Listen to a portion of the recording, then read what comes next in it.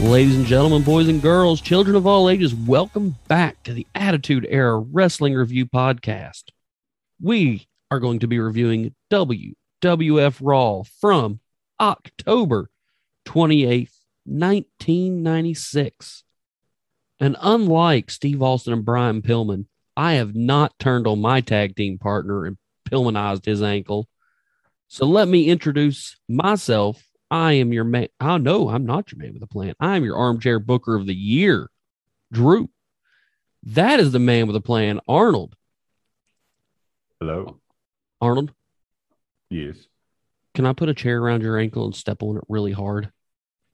I mean, I'd rather you didn't, but... Okay. Well, then we're not Austin and Pillman yet, so... Why would they put that on Superstars? I don't know. I guess maybe to get people to watch. I guess we're jumping a little ahead of the gun, but this is what opens the show. So, I mean, whatever. We can either get right to it or we can BS a while. Yes. Yes.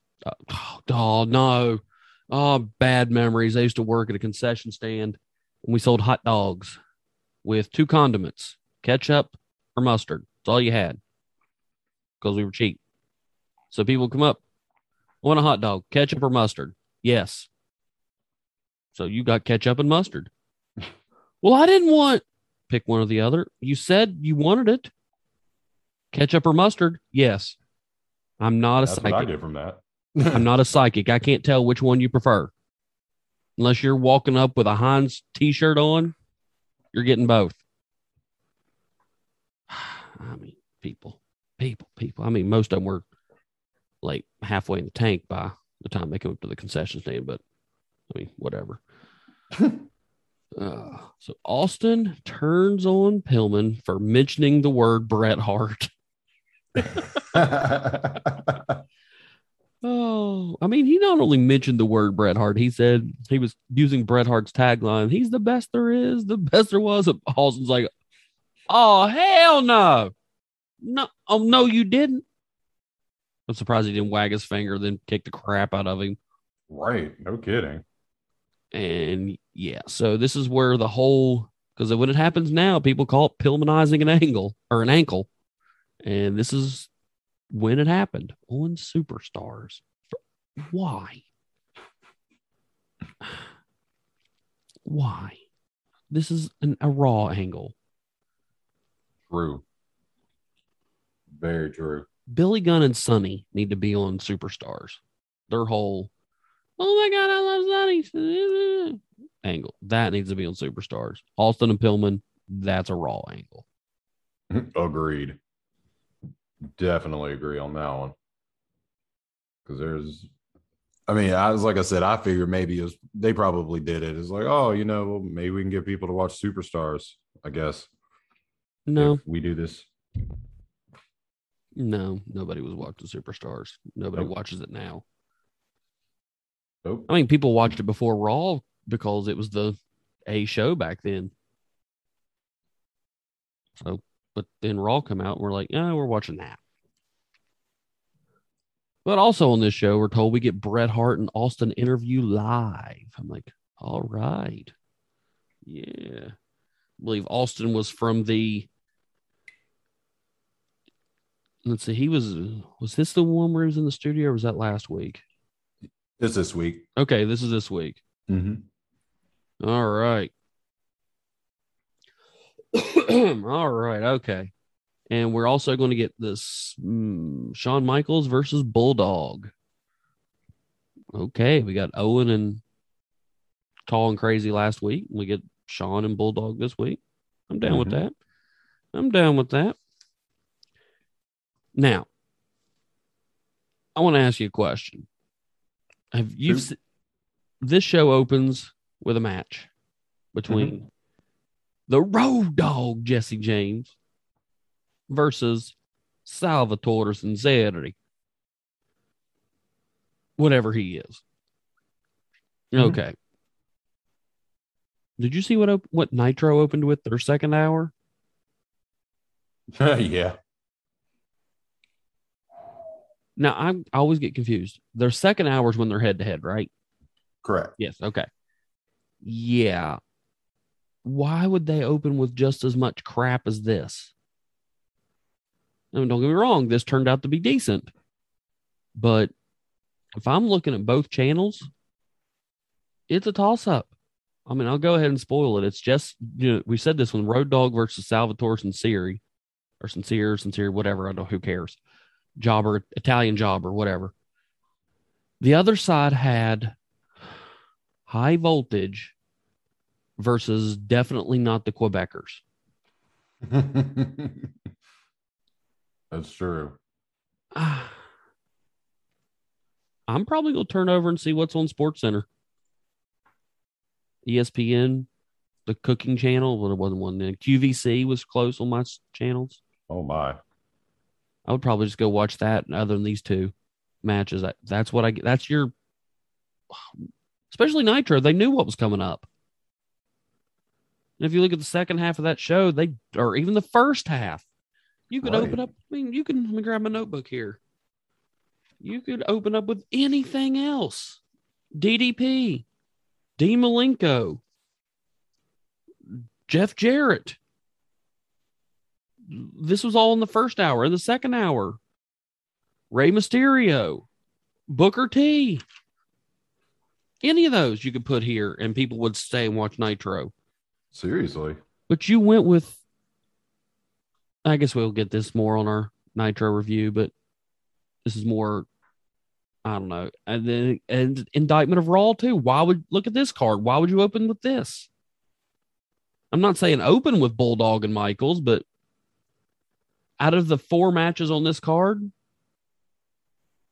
open with any of the other ones? Billy Gunn versus Freddie Joe Floyd. Crush versus Aldo Montoya. Okay, maybe not that one. Okay, definitely open with the Billy Gunn one. Even though I put him in the Sunny Things that should be on Superstars, but better than fake Jesse James or fake Double J with Jobber? I don't know. What do you think? I mean, at this point, let's be real. Like, what other match? Like, okay, like this is one of those where you look at this card, all right, and say we keep this match. Which one of these other matches would you swap it with to start the show? If I want to keep people in their seats, probably Bulldog and Michaels. Man, that's a fair point. As the way I look at it, this match was a throwaway. It was kind of cool seeing Jesse James before, ladies and gentlemen, boys and girls, sort of all that good stuff. So it's like, that's pretty neat. This is a pre-DX Double J, I guess. But at the same time, it's kind of cringy seeing that because it's like he's kind of doing the Fargo strut a little bit. And it's like, yeah, it's awkward. Yeah, it's like, man, let the man be him. And I was like, I guess for the way, like, I spent the entirety of the match kind of feeling for Jesse James there. Because it's like, here he is. He's kind of got a mock Jeff Jarrett. Yeah, I did like the shots they showed from him from Desert Storm. That was kind of cool. Mm-hmm. Oh, yeah. Trying to get all that baby face sympathy they can get on him. Oh, yeah. And shoot. You got to think. This is 96. Desert Storm was probably fresh in a lot of those younger guys' minds, especially watching back then. So, like, oh, yeah, he's a veteran, which, I'm like, yeah, I'm not knocking that at all. And I did think that was pretty cool. And it just kind of made me think, like, here you are, you're over in the Middle East, and then a few years later, you're probably telling your buddies and things like, yeah, when I go back home, I want to be a pro wrestler. Yeah. I don't know. This is kind of cool to think about. Yeah, it's gonna. I mean, it's a good little view. I mean, at least they made him the baby face in Desert Storm and not pull a Sergeant Slaughter on him. Right. Make him defect or whatever. Yeah, we have this American GI Joe guy. What are we gonna do with him? Well, let's make him an Iraqi sympathizer. Pair him with the Iron Sheik. Yeah, that was not a good idea. No. This was AKA we're going to punish you for making GI Joes. Yeah, oh man. but this match, I mean, it wasn't much. It was basically a squash, get the fake Double J, Jesse James, the Road Dog over. Mm-hmm. We find out Pillman's out with ankle surgery after the whole Pillmanizing his ankle, which, his ankle was already busted up from his car wreck, but it was a nice way to write him off for a while. I hate to see that, but I'm kind of looking forward because they said, "Oh, also was it here or later?" We found out he's going to have an interview at his house next week. Later, later. It's later, but still, I think everybody knows where that's going. This match was a squash. Double J's pump handle slam, 1, 2, 3, which he used that as a finisher forever. Mm-hmm. Which nothing wrong with it. Mm-hmm. Hey, it was over. Yep. So why not? Yep. He wins. Michael Hayes goes to talk in the back, and he's interrupted by Stone Cold Steve Austin. Thank you, Steve. And did you see who else happened to be in the background? You got a quick little glimpse of Flex Cavana. See, I thought that's who that was. I rewound it and looked. It was just a little, just a, and you miss it kind of glimpse. Yeah, because I was like, you guys can't see me. I was like, yeah, like I squinted at my screen for a second because I was like, was that Flex Cavana? That's our second appearance of Mr. Cavana, aka soon to be Rocky Maivia. Mm-hmm. But yeah, so Stone Cold, he's ripping on Pillman, Bret Hart. He's full blown, just heel at this point. I'm loving every second. Oh yeah, I was about to say da da da da da. I'm loving it. Yeah. Please don't sue us, McDonald's. You can sponsor. I like your coffee. You can sponsor us. No pickles, please. Oh, God help you if I find pickles. My favorite Stewie Griffin skit ever. But yeah, this was good. All of it together. I mean, Doc Hendricks, shut up, Vince. Free word, Michael Hayes. But overall, it was good. It was a good squash. Got Double J over. We saw Austin. We saw Rock. I gave this a B. Okay. I mean, a little surprising, but it was short. It was. And I think that's what I liked about it too. It was short. And one thing that kind of got on my nerves was all of their sincere puns. Yeah. Like, I don't know who thought that was sincerely a good idea. Oh, God, they got me doing it. But no, like you said, I mean, it was the quote unquote real Double J's debut. So, it was like I said, it's kind of cool starting to see the guys who helped make the Attitude Era what it was show up in the twilight months of the new generation. That's pretty cool.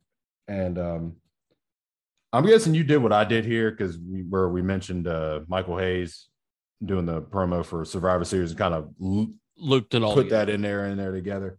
Because I did the same thing.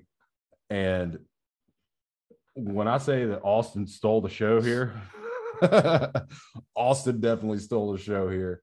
So yeah, I mean, this definitely got a B for me as well. Because I'll tell you what, I'm glad that Austin interrupted Michael Hayes while he was doing that whole thing. That was funny to me. Yeah, that was like perfect. The whole any bit with Austin throughout this whole episode of Raw was just wonderful. Yeah, I liked it a lot. Not a whole lot to say more about it. That's Well, pretty much it. yeah, it was. So you said what, B2? Mm-hmm. Okay. All right. So what we got here? Ooh, this next match. We have everybody's favorite prisoner, or excuse me, allegedly, jailbird. I mean, Crush, with everybody's favorite lovable lawyer, Clarence Mason, taking on this dude is totally Portuguese with a, and I quote, jockey strap on his face, Aldo Montoya. That's definitely not just incredible. It was definitely not Portuguese. No. Okay. Oh my goodness. Aldo Montoya is basically just a jobber at this point. Mm-hmm. Why does he have pyro? That's a good question.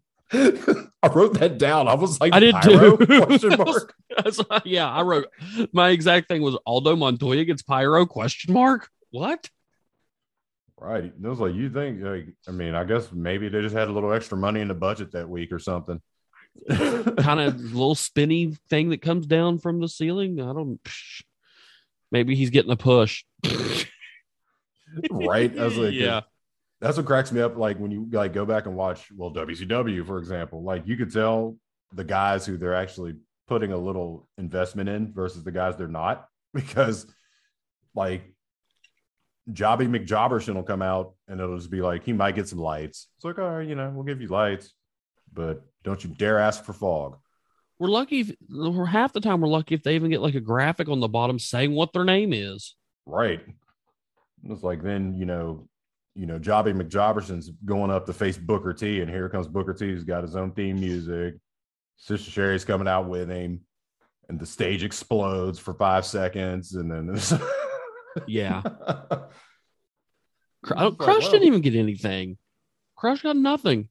Crush got nothing except a bunch of people with Jailbird written on paper in the crowd. Oh, he hates that. It makes him so angry. Speaking of him being angry, his facials are absolutely stupid. Mm-hmm. Him selling or him making any kind of angry face. Good Lord. Right. Because it almost looks like he's getting bullied. Yeah. Because like every time you look, it's just like, oh, come on, guys. Come on. Don't call me that. My name is Crush. Yeah. We also had Mero on the phone here. Former Intercontinental Champion. After he got perfectly played. I see what you did there. Yeah. And that was interesting. Yeah. JR said he has news. Ooh. Okay. Farouk has got a new manager. Mr. Clarence Mason. I prefer Sonny, but whatever. And Farouk's going to sue Ahmed Johnson. Oh, Lord. Yeah. You notice we're not talking about this match. I forgot the match was going on. Yeah, so did I. Heart punch, 1, 2, 3, Crush wins. It was kind of pointless, even for a squash match. Oh yeah. It was pointless. And then even after the match, Crush like goes off and like tries to murder a security guard who definitely wasn't a trainee in a t-shirt. That was hilarious. Because I was sitting there, it was just like it was one of those situations where you kind of knew what was going to happen. Because it's like there's no way that Crush was going to go after the fan. Yeah. So it's like, oh, let's just beat up this security guard. Wink. Yeah. I think last week it was Dynamite or Rampage. They had, remember a couple months ago, they had the guy that tried to get into the ring and Oh yeah, Justin Roberts destroyed him. that was funny. And then they had to put out, it's not fun. It's not fans don't need to be in the ring. We all know it's wink, wink, nudge, nudge, not real anymore. Yada yada yada. Well, so last week or week before, I can't remember which it was, on Dynamite or Rampage, they have some guy go out and he's mad and he punches a quote unquote fan and pulls him in and power bombs him. Mm-hmm. So, do you want fans in the ring or not? Seriously, I know it was a plant and I know it was somebody working, but don't do that. If you don't want fans to jump up and run in the ring, don't pretend to pull them from the crowd. Whatever. Mm-hmm. I agree 100%. Speaking of pulling things, next we see the replay of, hold on. Did we give grades for this yet? No. Speaking of jumping the gun. Oh, yeah. So what'd you give this? I gave this match a C-. It was your typical everyday run-of-the-mill WWF Monday Night Raw squash. It involves people I really have no connection to. Just incredible.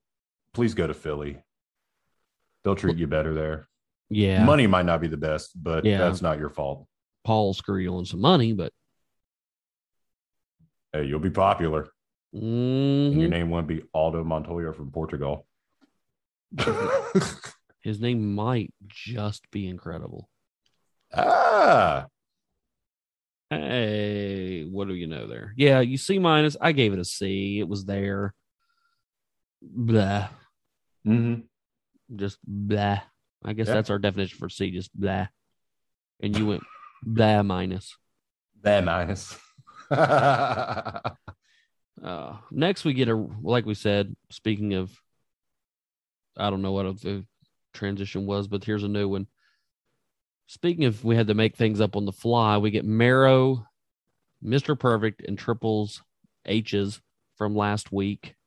The replay of him, Mr. Perfect, pulling the wool over Mero's eyes and screwing him out of the Intercontinental title. Trips is your new IC champion.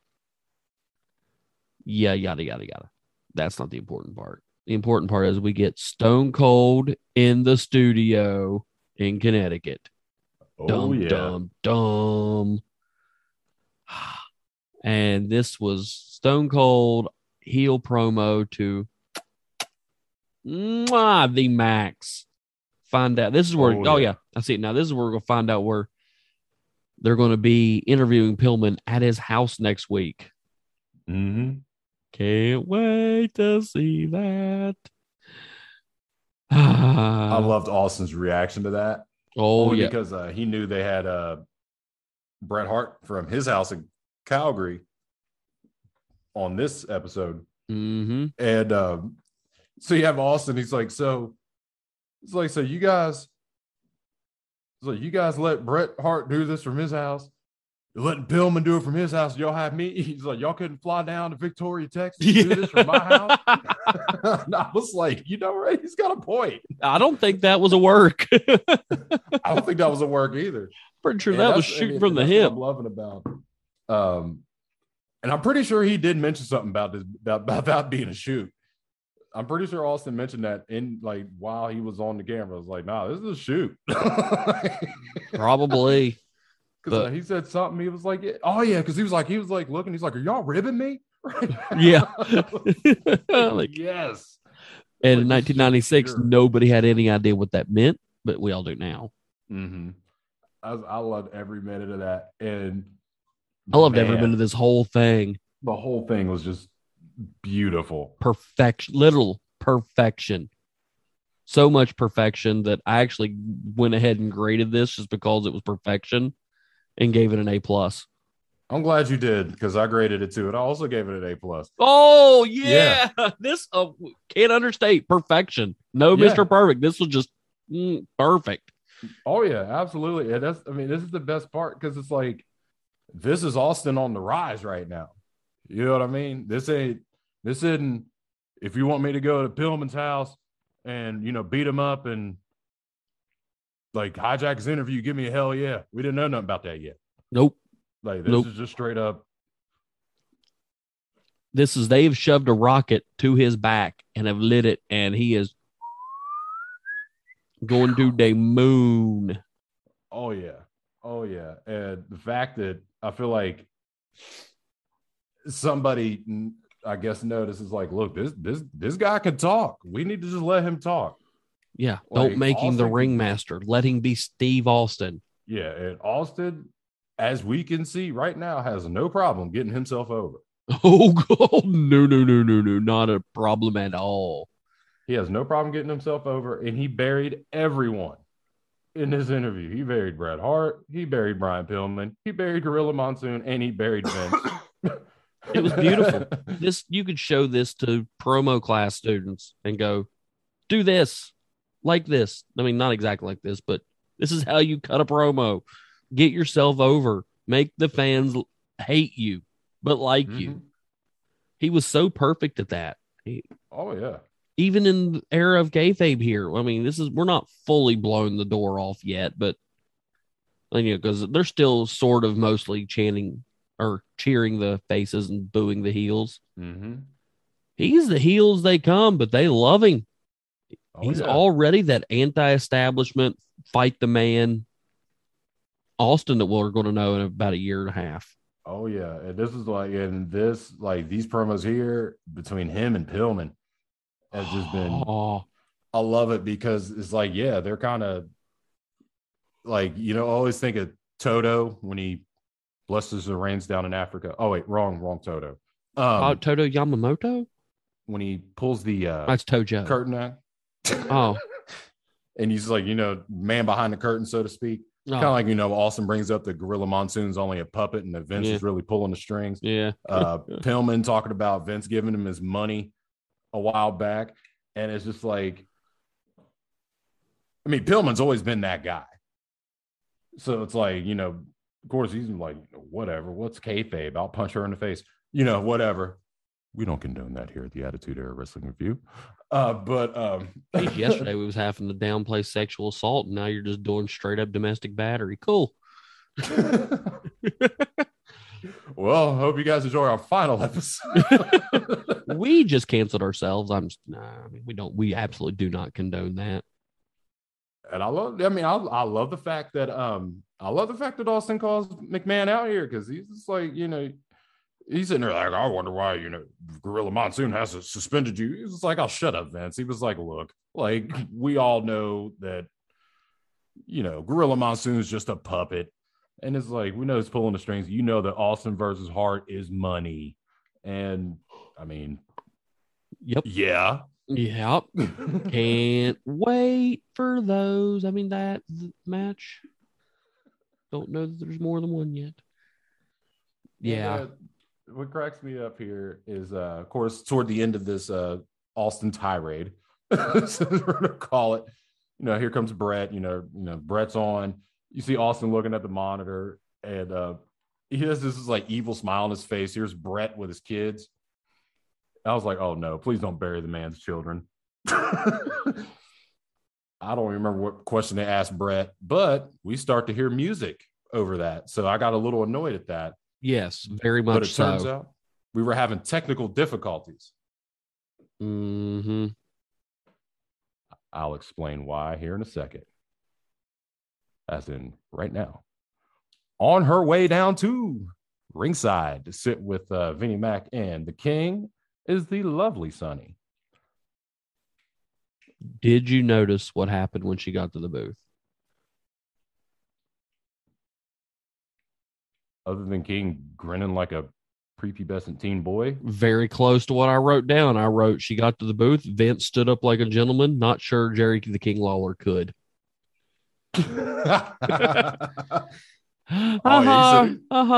Erection joke. Anywho. Yeah, you were saying. That was entertaining. And she was coming down ahead of our next match here.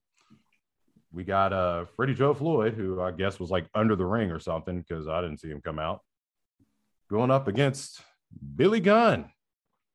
No Bart. What's going on there? Any idea? Yeah. So I guess the smoking guns are no more. So we're down to what? 3 tag teams? Yeah. Well, 3 active tag teams ish. Yeah, pretty much.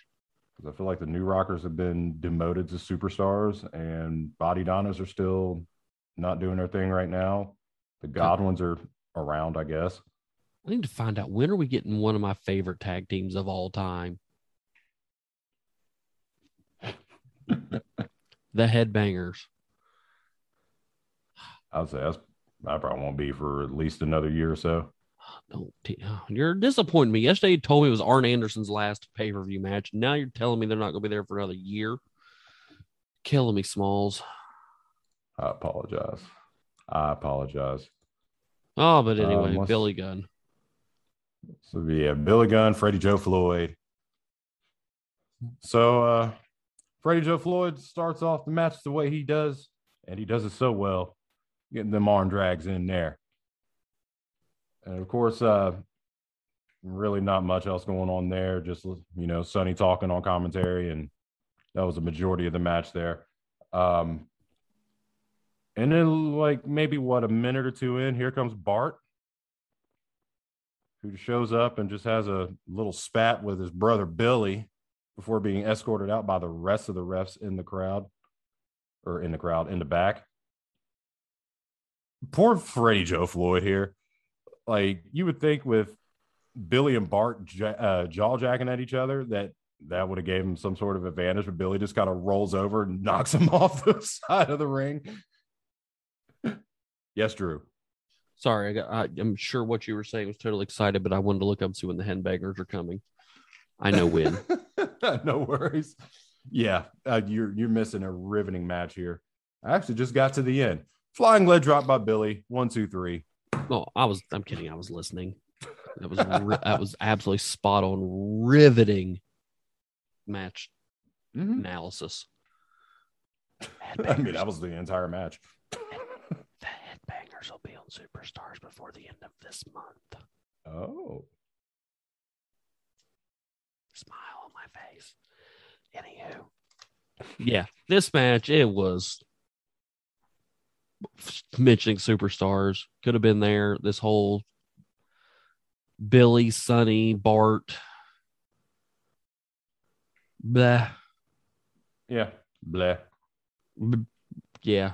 But I mean, the match itself wasn't terrible. I love me some Freddie Joe Floyd. I hate to call him that. I love me some Tracy Smothers. I like Billy Gunn. He sells a little comically, but whatever. The Billy and Bart Gunn thing, I'm not looking forward to that because I know it's what Billy's going to turn into. Yep. One of the worst. How he ever got out of that gimmick and turned into something over, I'll never understand. I mean, he went from being a smoking gun, decent 4-time tag team champion, to rockabilly as a stooge for what's his name? Oh, Wayne Ferris. I can't think of his that gimmick name. I think it was Memphis name. Guitar, Elvis impersonator. Honky Tonk Man? Honky Tonk Man. There we go. Good God. How did that not? Wow. Yeah, I can think of Wayne Ferris, but I can't think of Honky Tonk Man. Yeah. Oh, good Lord. God, he came back. Yeah, anywho, yeah. He becomes Rockabilly as the stooge for Honky Tonk Man. And that's just the stench of death right there. But he got out of it. But this, over. Freddie Joe Floyd can have a good, for a job guy, that's what he's using him at. At least he's a good one, very good one. I'll take this over like those matches that have just like local enhancement talent or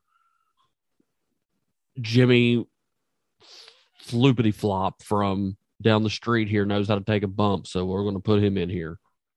Those aren't, at least these matches are good. True. That's very true. I'd have loved to have seen Freddie Joe Floyd with any kind of not Freddie Joe Floyd gimmick and let him try, but Vince hates Southern people, especially really Southern people. But this wasn't a bad match. It was good. It was okay. For what it was, yeah. For what it was. I mean, I know, like we said last, I think it was last week or whenever. I'm losing track of when all these come out, but we talked about how our opinions of wrestlers affect our grades. Well, this one's definitely one for me. I love both these two, and Sonny on commentary was great too. It was a solid match in the ring. I gave this a B plus. Yeah, I know. I'm being a fanboy here. Mm-hmm. Because I'll be honest, like this one got a C out of me, man. Like it wasn't the match itself per se. It wasn't really everything that went on around the match. It was just, I mean, for me, honestly, it was one of those that was there. And this is a match that personally I think was better suited for superstars.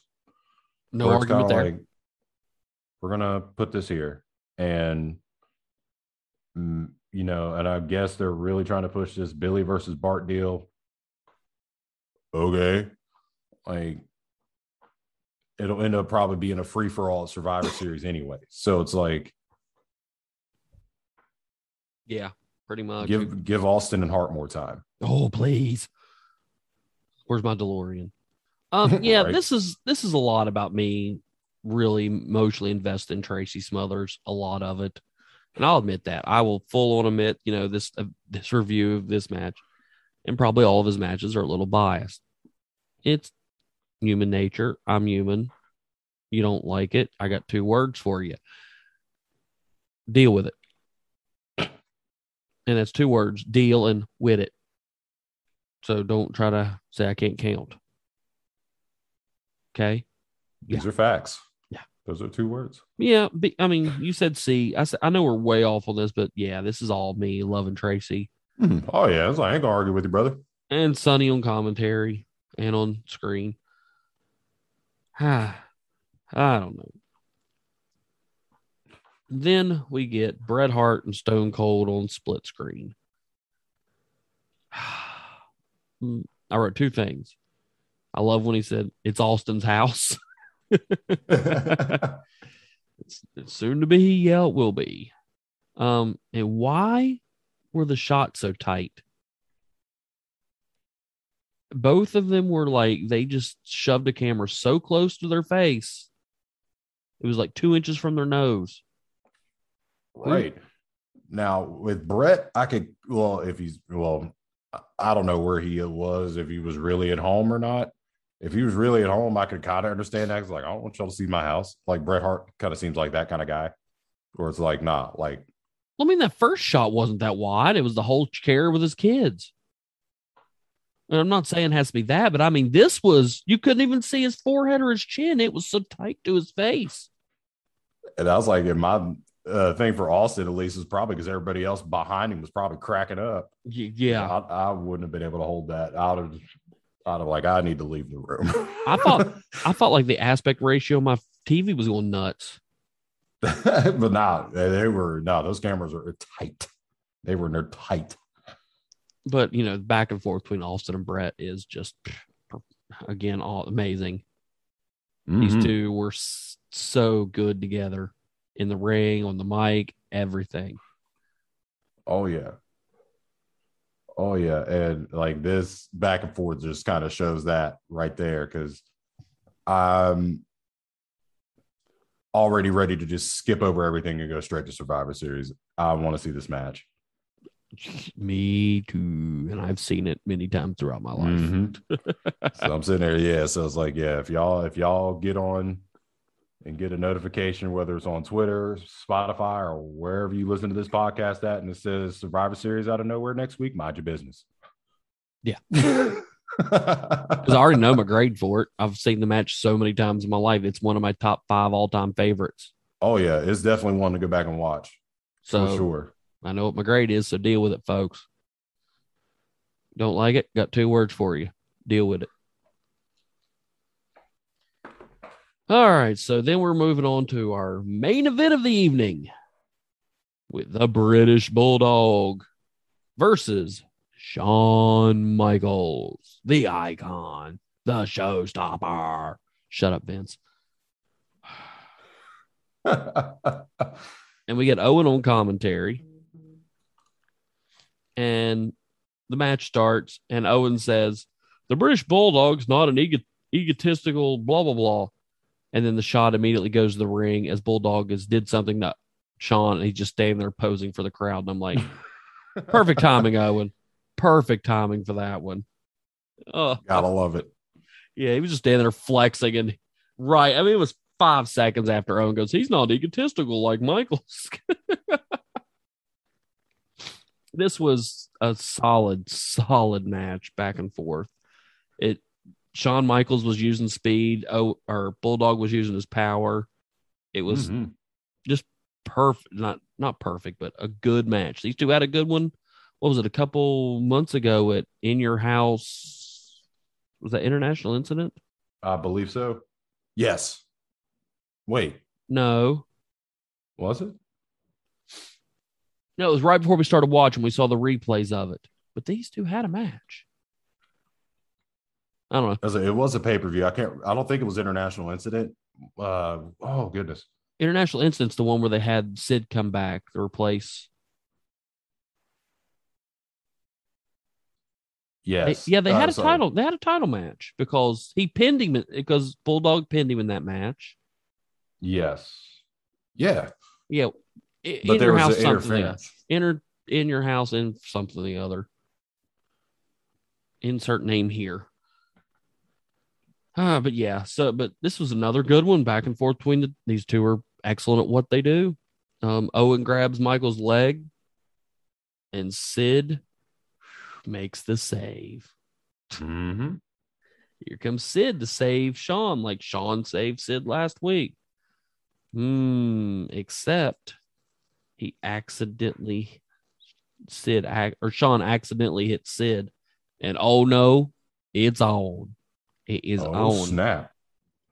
Ooh. Okay. But they work out their differences. And Owen is outside and he is mad at what I don't know.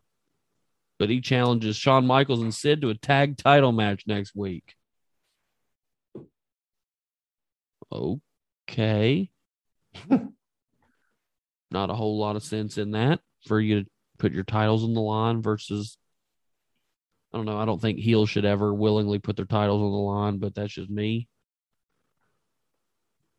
I think it should be forced or suckered into it by a baby face, but not just willy-nilly going, we're going to put them up unless they've got some plan to beat the crap out of them. I don't know. I think shenanigans are going to be afoot.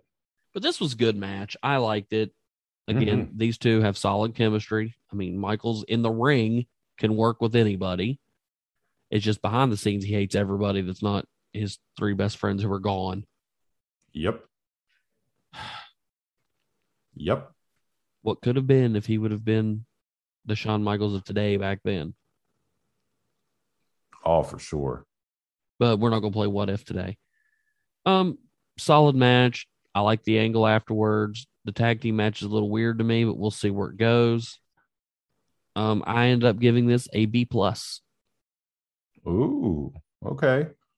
Yeah, this match, it was, honestly, definitely best match of the night for sure. But then again, you get Shawn Michaels and Davey Boy Smith in a ring. That's what you're going to get.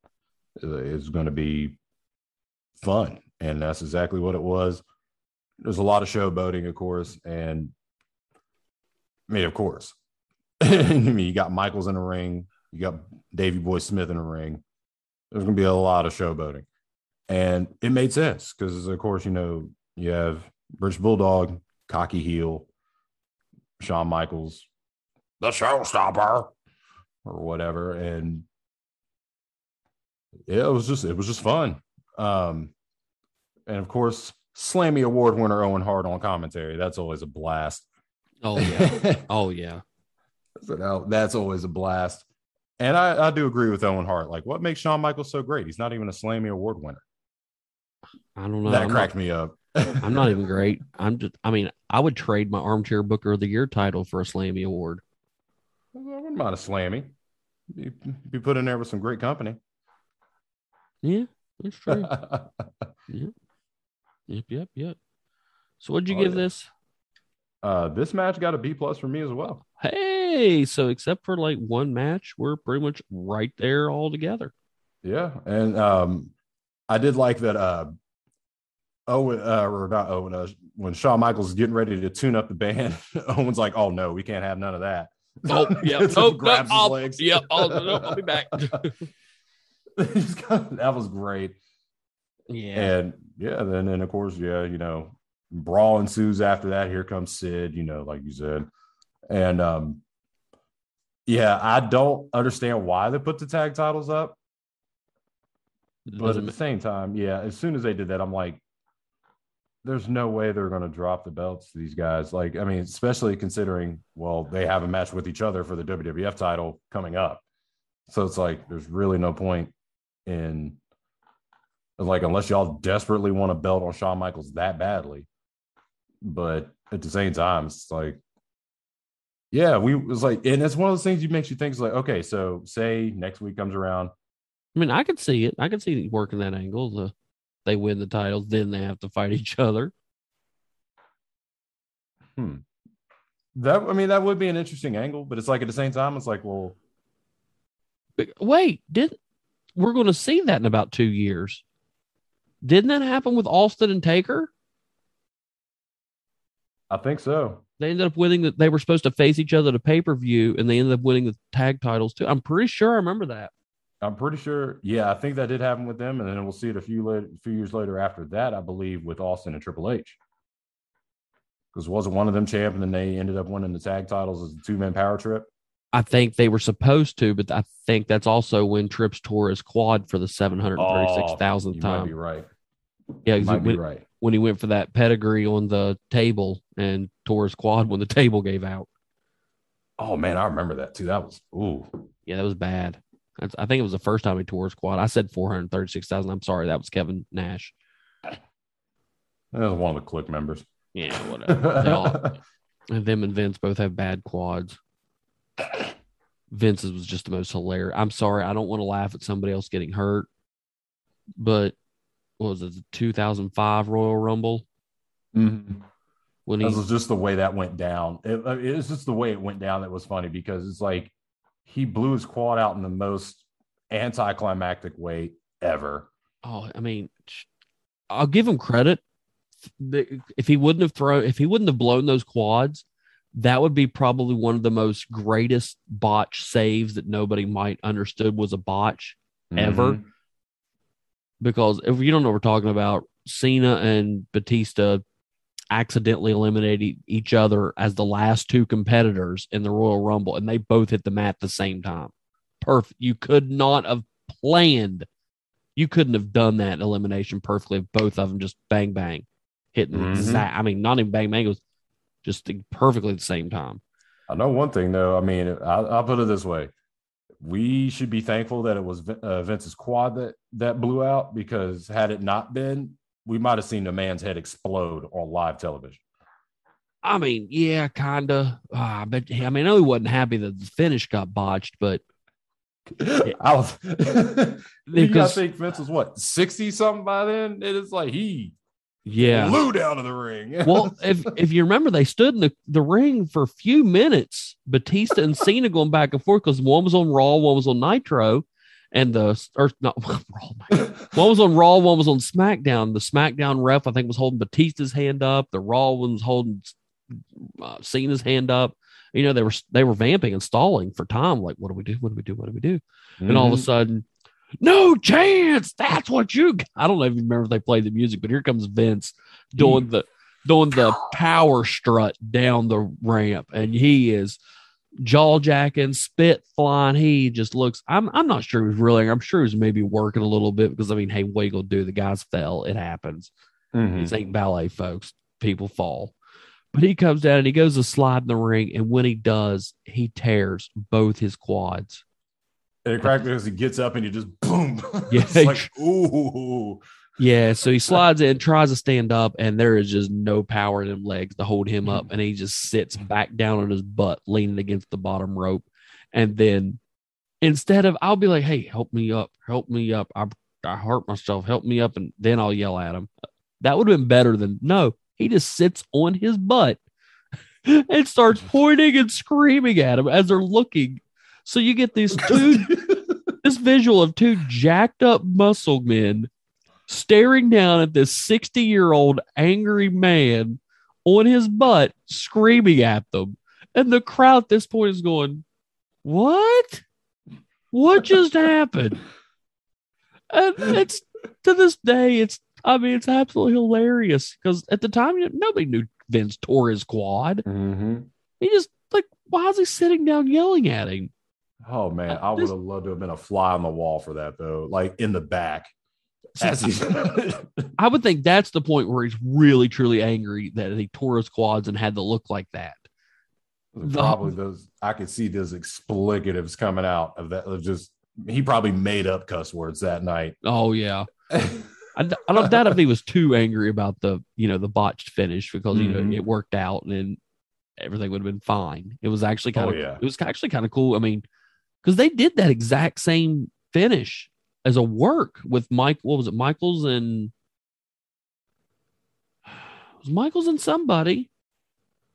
Can't remember who now, but there was one of the Royal Rumbles. They both hit at the same time, and they worked it like that. But this wasn't. This was just a shoot. I think it was Batista was going to power bomb Cena, and he kind of fell over, and Cena kind of hurricanrotted him over the top legitly. I mean, Batista was going to win. All he had to do was let him go. But he didn't want to hurt him, let him go and kill John Cena because don't kill the golden goose. But oh yeah. Yeah. I mean, just that visual of 60-something-year-old Vince McMahon sitting on his butt, staring up at these two jacked up muscle men and screaming at them as they have to literally look down. Oh yeah. That was great. That was how in the God's world did we get here? I have no idea. I don't remember where. We were talking about. I think we were talking about Trips when he blew out his. Yeah, how'd we get there? Something about the tag titles. We went from tag titles to 2005 Royal Rumble. That's a long walk for a short drink of water, folks. Ain't that the truth? But hey, I'll tell you what though. If you guys have your own thoughts about 2005 Royal Rumble or really any Royal Rumble, feel free to drop us a line. Let us know your thoughts on how you would have booked that, or even make up some swear words of what you thought Vince might have said. You can let us know at Twitter at AEWR Pod. Or you flarking scud heads. There it is. Or if you think the swear words you're going to make up are a little too hot for Twitter, you can email them to us. Just make sure you put that in the subject line that this is the words I'm making up so we don't end up cutting a promo on you via email. And you can reach us there at AEWR316@gmail.com.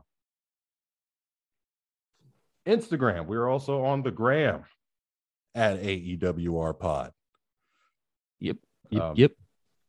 I don't know how you would you can't. Well, I guess you can send us stuff there too if you'd like. Yeah, you can send us a flarkin message. Yeah, you can send us a message and tell us what you think was going through Vinnie Mac's mind as he was being carried to the back. I don't want to even think about getting in Vince McMahon's mind. What's left of it nowadays? Sheesh. So you know what NXT's missing? More color. Oh God, NXT. Look how they've massacred my boy. Oh, man. It could have been something great. It was. It used to be. It used to be. It used to be the closest thing to professional wrestling on TV. And now, no. It's looks like a Every time I see that show, it just looks like looks like an interior decorator walked in and said, I'm going to do this room. Let's see. What do you want it to look like? Make it look like the inside of Tinkerbell's vagina. There. That's what that looked like. I was going to say avant-garde gone wrong, but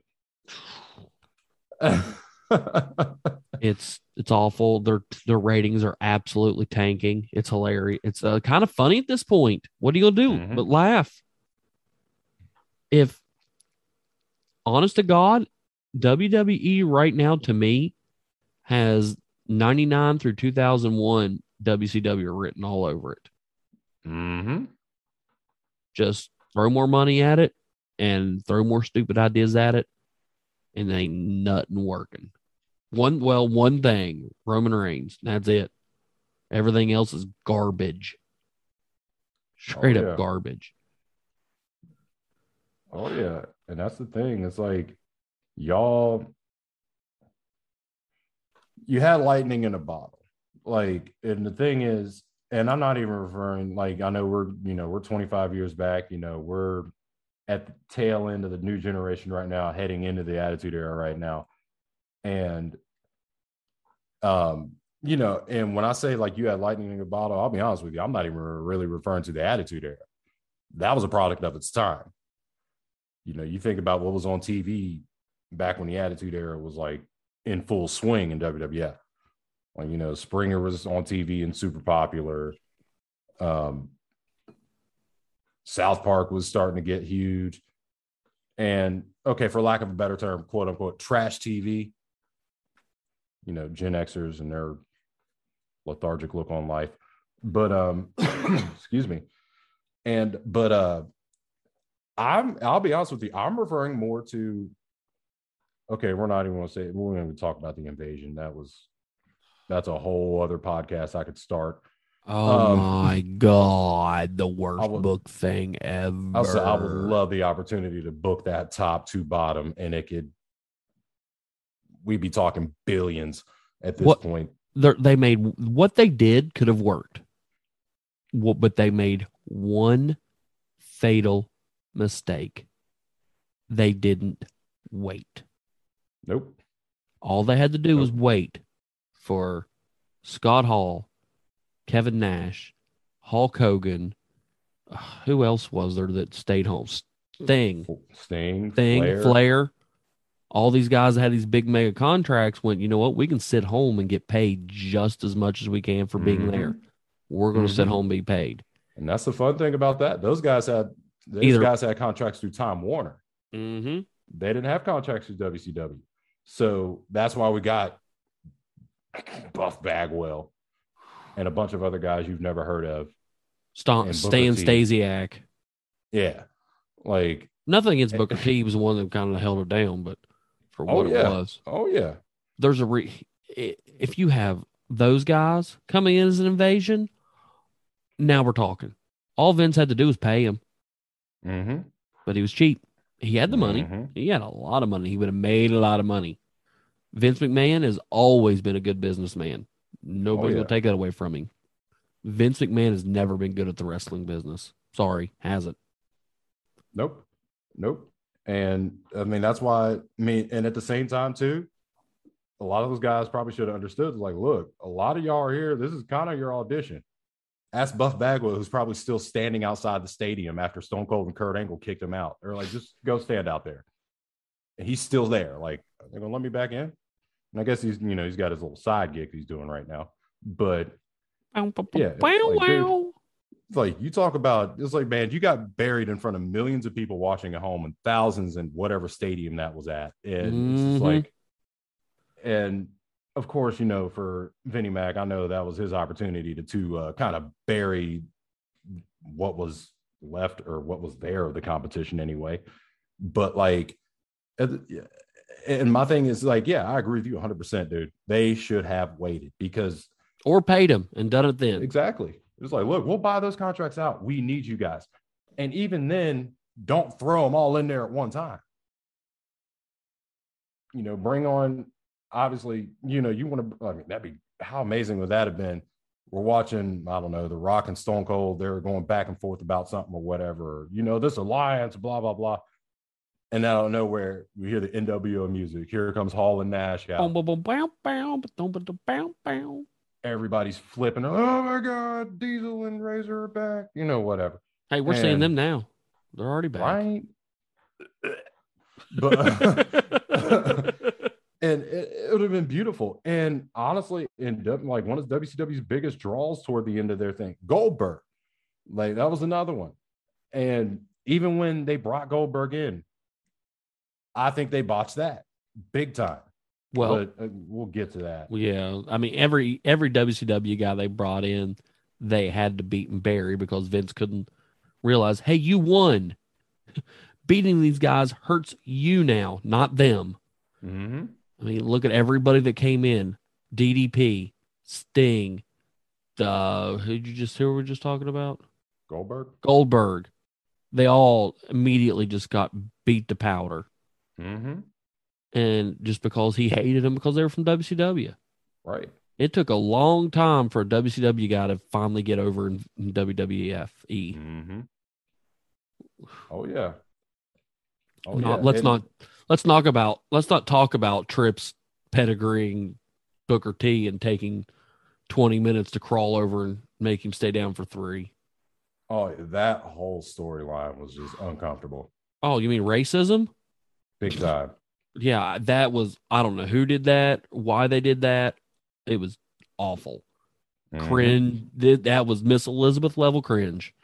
Oh, yeah. Beyond cringe. Unacceptable. But sorry, I got away from my original point. Tag teams? My original point was... Where'd we go again? I don't know. When I was saying that WWE had lightning in a bottle, if you look past the invasion BS, the Ruthless Aggression era, I will be honest with you, to me that was their opportunity to take professional wrestling to a whole new level. Because you think at this point, they'd already bought out WCW. The guys that did come that actually panned out from WCW and ECW, they were big draws there. And some of them were big draws even in WWE. Love them or hate them, DDP was a big draw even then. DDP still to this day has more charisma in his pinky than I'll ever think about having in my entire lifetime. You have Booker T, who could get a crowd going. He can get a crowd to hate him. I did like his program that he had with The Rock. That was fun. Yes. Who are you? That was great. He was five time. But Rob Van Dam. Rob Van Dam was a huge draw in ECW. I'm still to this day an RVD fan. I was always an RVD fan. And how long did it take for them to put a strap on him? I kid you not, man. Like when that whole invasion angle happened and I saw RVD show up on WWE television, I marked the F out. I'm not even kidding. I was like, oh my God, it's Rob Van Dam. Let's go. I was super hyped. And yeah, it took them forever to be like, okay, we need to push this guy. And I never understood that because it's like, okay, I get it. He's not one of your boys. He's not a big, hairy, sweaty man. We know how you feel about them, Vinnie Mac. Vince McMahon loves big, sweaty men. I see you're also a man of culture. Excuse me, a man of the cult. I know that song. But yeah, it's like, and on top of those guys, you have this young Randy Orton, you have this young John Cena who come in, and they were kind of the forefront, quote unquote, to the Ruthless Aggression. And of course, Triple H, he was on the other side of his prime by then. The Rock was at this point a part-timer. Austin was hurt, so he wasn't in the ring. And I mean, the future was in good hands. Let's just put it that way. The future was in good hands. And if you could have added on top of that, you bring in some of the guys who were the main guys from WCW, had you been able to bring them in gradually, get them involved, get them over. Thank you. And you talk about, like I say, that could have been next level, and it's just like they continued to blow it, and by the time they brought in Hall, Nash, and Hogan was like 96. Hall and Nash were old. And I mean, look at Scott Hall back, like at that point anyway. Yeah. And, it wasn't the same. It wasn't the same. And I will admit, I popped whenever he's like, I'm bringing in the NWO and all that. I was like, oh my God, the NWO. And then you get there and it's just like, this sucks. These guys aren't going to be able to contend with Austin and The Rock. Are you kidding me? And when I said a second ago, when I said get over, let me clarify. I don't mean get over with the fans. All those guys came in were gangbusters over the fans. Yeah. Fans never really cared. You had your pick of WWF or WCW, but it wasn't like, oh my God, that guy's here, I hate him now. No, I'm not saying get it over with the fans. Get him over with the office. Get him over with Vince. Exactly.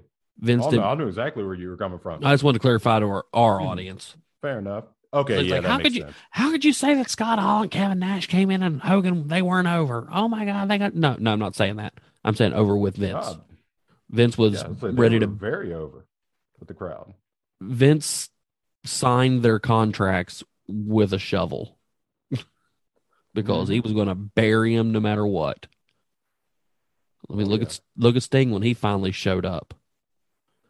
That.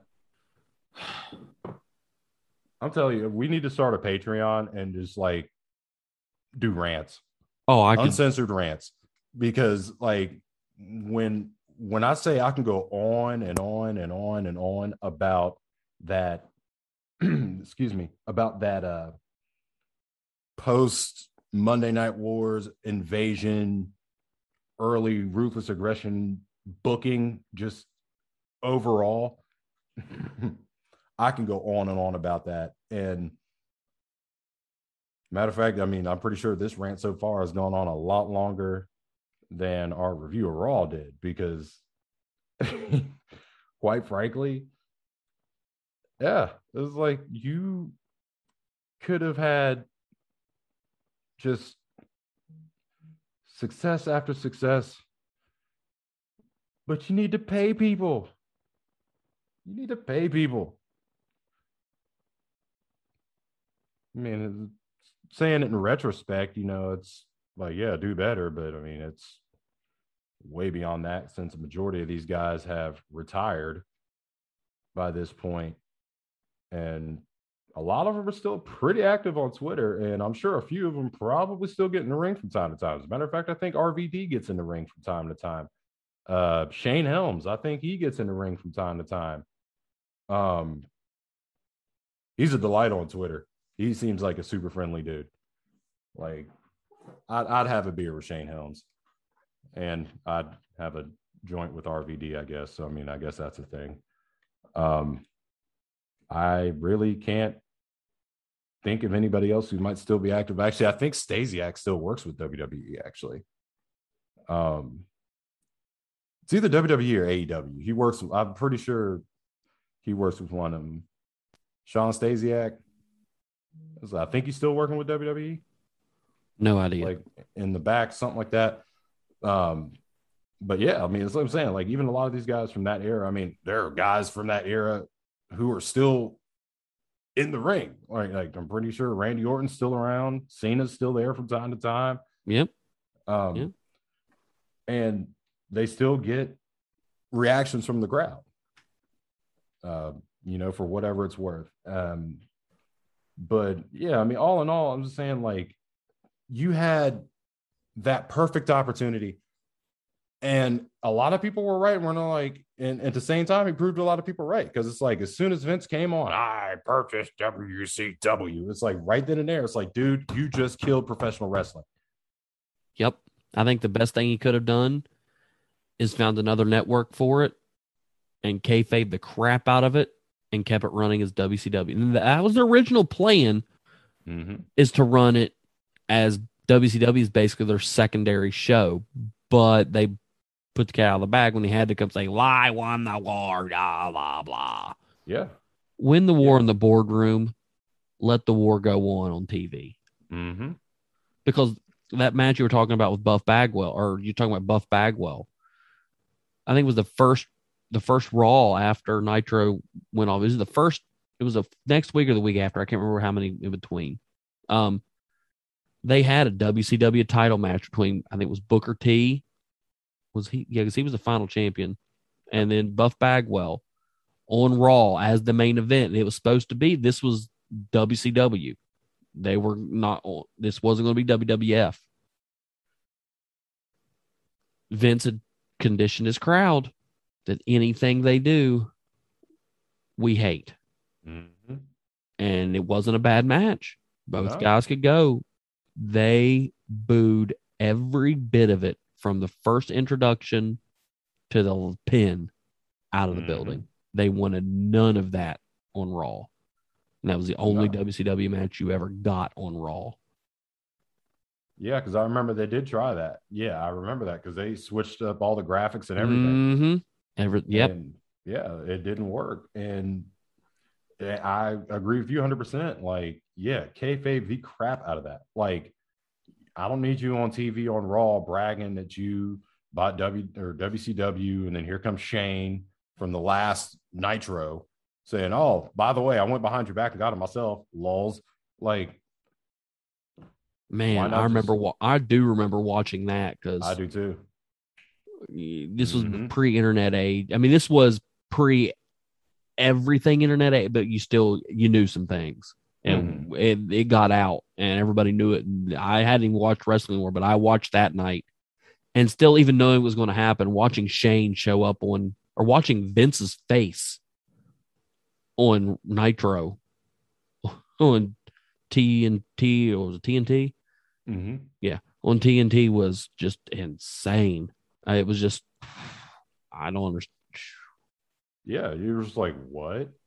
And my thing is like, I'll even give them that. Even if they had gone that route still, and, Vince is evil Vince McMahon, and Shane were to still do, by the way, I talked to their board of directors or whatever, and I put my name, and everybody's like, oh my God, how could he do this to his dad? Whatever. And then, yeah, just business as usual. It's like, all right, well, we'll see you next Monday, Dad, or whatever. And then Vince, have Vince freaking out like, the war's still going on, my own flesh and blood. Like, that would have been, I'd have been like, oh my God, that was perfectly put together. Because on one hand, it's like, okay, Vince McMahon now owns WCW. But on the flip, it's like, kayfabe, okay, Shane owns WCW. And just, they could have still done the same thing. Or even if they wanted to, like, I don't know.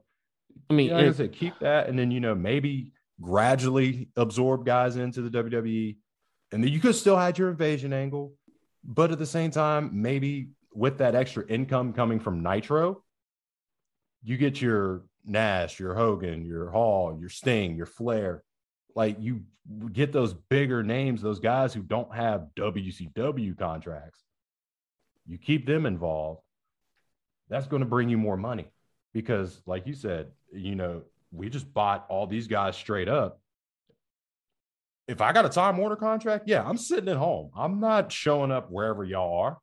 See, and I think that would be the only issue with my idea is you're going to have, you can run you can still run Nitro on, let's say, the Sci-Fi Network. I don't know, because they eventually did whatever. It's on X Network, whatever. Whatever, another network, not TBS, TNT, not Turner. Yeah. This go for a while, but the big thing is, your Halls, Nashes, Flairs, Hogans, they're all going to be sitting at home. So you're going to have basically the same problem you have with the invasion angle. You're going to have a show that doesn't have stars on it. Mm-hmm. So you're going to have to do two things. You're going to send some of your WWF guys over, and WCW fans aren't going to like that. Mm-hmm. Or you're just going to have to try. And here's the thing Vince can't do today. Take some of those guys you got left and make stars out of them. Yeah. The thing is, if you don't have guys to put them over, you can't really make stars. I don't know. It's a catch-22, really. There's one other than waiting, which is what they probably should have done. Wasn't a whole lot they probably could have done. They could have tried a second show and kept it up, but it would have been hard. It would have been probably just as hard and maybe fell just as flat. I'm going to retract what I said earlier. I think it wouldn't have worked. Yeah, I said earlier it would work. I want to retract that and take that back. It would have fell really flat. It'd have fell flatter than the chest of a stripper working noon on a Tuesday. That's like, yeah. I mean, a lot of that just boils down to time. Yeah, it was what it was. I mean, WCW closed not because Ted Turner didn't want to. It was because that he was losing a little bit of control of his own company, and they lost $60 million in 2000. $60 million. Bischoff gave way too stupid of contracts. I'm sorry. Getting Hall and Nash was a big coup, and that's what put him on the map, but it's also the thing that killed him. Yep. Because when you give two guys a contract that has a little clause that says, no matter what anybody else makes, I make more than they do. So yeah, you sign them off to, pretty decent contracts at $1 million a year. But then when you give Goldberg 1.5, Hall and Nash suddenly get 2. Stupid. Just insane contracts. On top of that, getting word from up top, hey, we want another primetime live show. That right there, keep hammering them nails, man. Hiring Vince Russo. Oh, yeah. Putting him in charge of, oh, my God. Oh, yeah. So there were a lot of factors.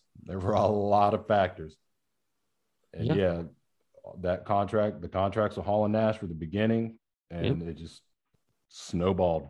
The thing that put him on top is the thing that buried him. And it is what it was. Rise and fall, baby. Speaking of rising and falling, we watched Raw seems like a long time ago we were talking about that. True. We did go off. But hey, this is why you come and listen to us. We talk about a lot of stuff. Oh, yeah. Make sure to catch our British Baking Show review podcast coming out next week, where me and Arnold watched the Great British Bake Off, or whatever it's called. I have no idea. This bit's falling flat because I can't remember the name of the show. Oh, you were right. The Great British Bake Off. The Great British Bake Off. So me and Arnold will start reviewing that next week. Riveting stuff, folks. This guy makes a quiche that just looks amazing. Plus, one of the judge host people is the dude that played old Greg. Oh, okay. That's okay. Yeah, this podcast is not real. Don't be looking forward to that one. But download this one. Do we ever give our final grades for this show like an hour ago when we were last talking about it? I don't think so. I mean, I had a birthday since we were talking about that. I had a phone call a little bit ago that nobody knew about. I mean, Arnold totally wasn't rambling there for 5 minutes while I was talking to the wife. Totally not. And I'm sure he had just riveting. No, I don't want to say that sarcastically because I'm pretty sure it was pretty good commentary. Oh, I gave shout outs to Hurricane Helms. I gave shout outs to RVD. Hey, it's good in my book. Hey, I'll listen to it later. But overall, this was, I know we complained at the beginning that why would you do this against Nitro, but we didn't know at the time, and it didn't look like from Jesse James and Salvador Sincere that it was going to be a pretty good show. But this actually, thank God Stone Cold was in it, because if you take Stone Cold out of it, it's not as good. For sure. But I mean, B, C, A plus, B plus, B plus for me. This gets a B plus overall for me, which is a very good show. No bonus points like Halloween Havoc got, but got a B plus for me. That's fair. I was like, for me, it was like, overall, it's like this wasn't a terrible show at all.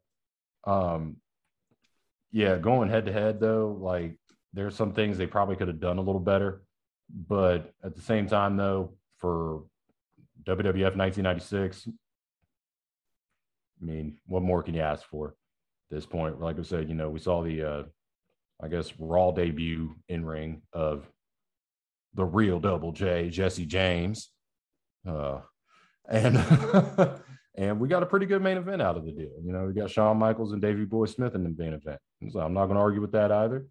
Overall, the show got a solid B from me. We're not too far off. I'm not gonna complain too much about that at all. So B from you, B plus from me. Good show. Both shows are trending upward a little bit. Mm-hmm. So I'm looking forward, liking that. Raw is, I mean, if you want to look at the parallels between Raw now and Raw then, Raw's being carried right now by Roman Reigns and Paul Heyman. Yep. This is pretty much being carried by Stone Cold and Bret Hart. Mm-hmm. We don't have a roster full of stars yet. I made a point the other day that somebody posted that famous picture from the Attitude Era where they're all in the ring. Mm-hmm. Like, it's Mankind, the New Age Outlaw, Stone Cold, The Rock, Kane, Undertaker. No, I could go on and on and on. I made a comment, and I don't think a lot of people appreciated it too much, but the undercard of that roster is more over than anybody not named Roman Reigns today. Mm-hmm. Oh, yeah. And if you don't agree with that, I'm sorry. Got 2 words for you. Deal with it. You're exactly right. And, I mean, that's the thing that made it what it was. It was like, I mean, even, on the WCW side, which, I mean, I think I've alluded to that before, you can name guys who were mid-card guys or undercard guys, and they had memorable gimmicks, they had memorable characters, and the men and women themselves made those characters memorable. And, of course, you hear like from like the Attitude Era, like documentaries and stuff when they interview people, and they all said the same thing. I was like, look, you had to always be on top of your game, like, because if you slacked off, you got left behind. So those are reason a lot of those guys are over. 6 to 8 million people were watching when that picture was taken per week. Mm-hmm. Now we've got one show that pees its pants if it breaks 1.5 million, and the other one that can barely get over 2. Yep. On a much bigger network. When that picture was taken, they were on USA, not Fox. And yeah, Raw's still on USA, but their big show now is SmackDown, and it's on Fox or FX, whatever. Fox, FX, same thing anymore. You get both. It's insane what we've lost. And right now, you look at Vince, the more people say we hate this, the more he doubles down and shoves it down our throat. Mm-hmm. But that could be another hour rant. I think we've ranted a little too long here. Indeed. Well, ladies and gentlemen, all the random paths we took aside, this was Monday Night Raw from October. All over the place. 1996, we jumped up to 2005, head back to 2001, jump back up to 2021. We've been all over the place today, and we appreciate you guys following us on that journey. And, of course, I've already mentioned our socials, so make sure to drop us a line there. Give us a follow. Hell, tell your friends. Or two. Yeah, tell your friends. And then if they look at you weird and say, you still watch wrestling, you look at them square in the eye and you call them a jobber. Still real to me.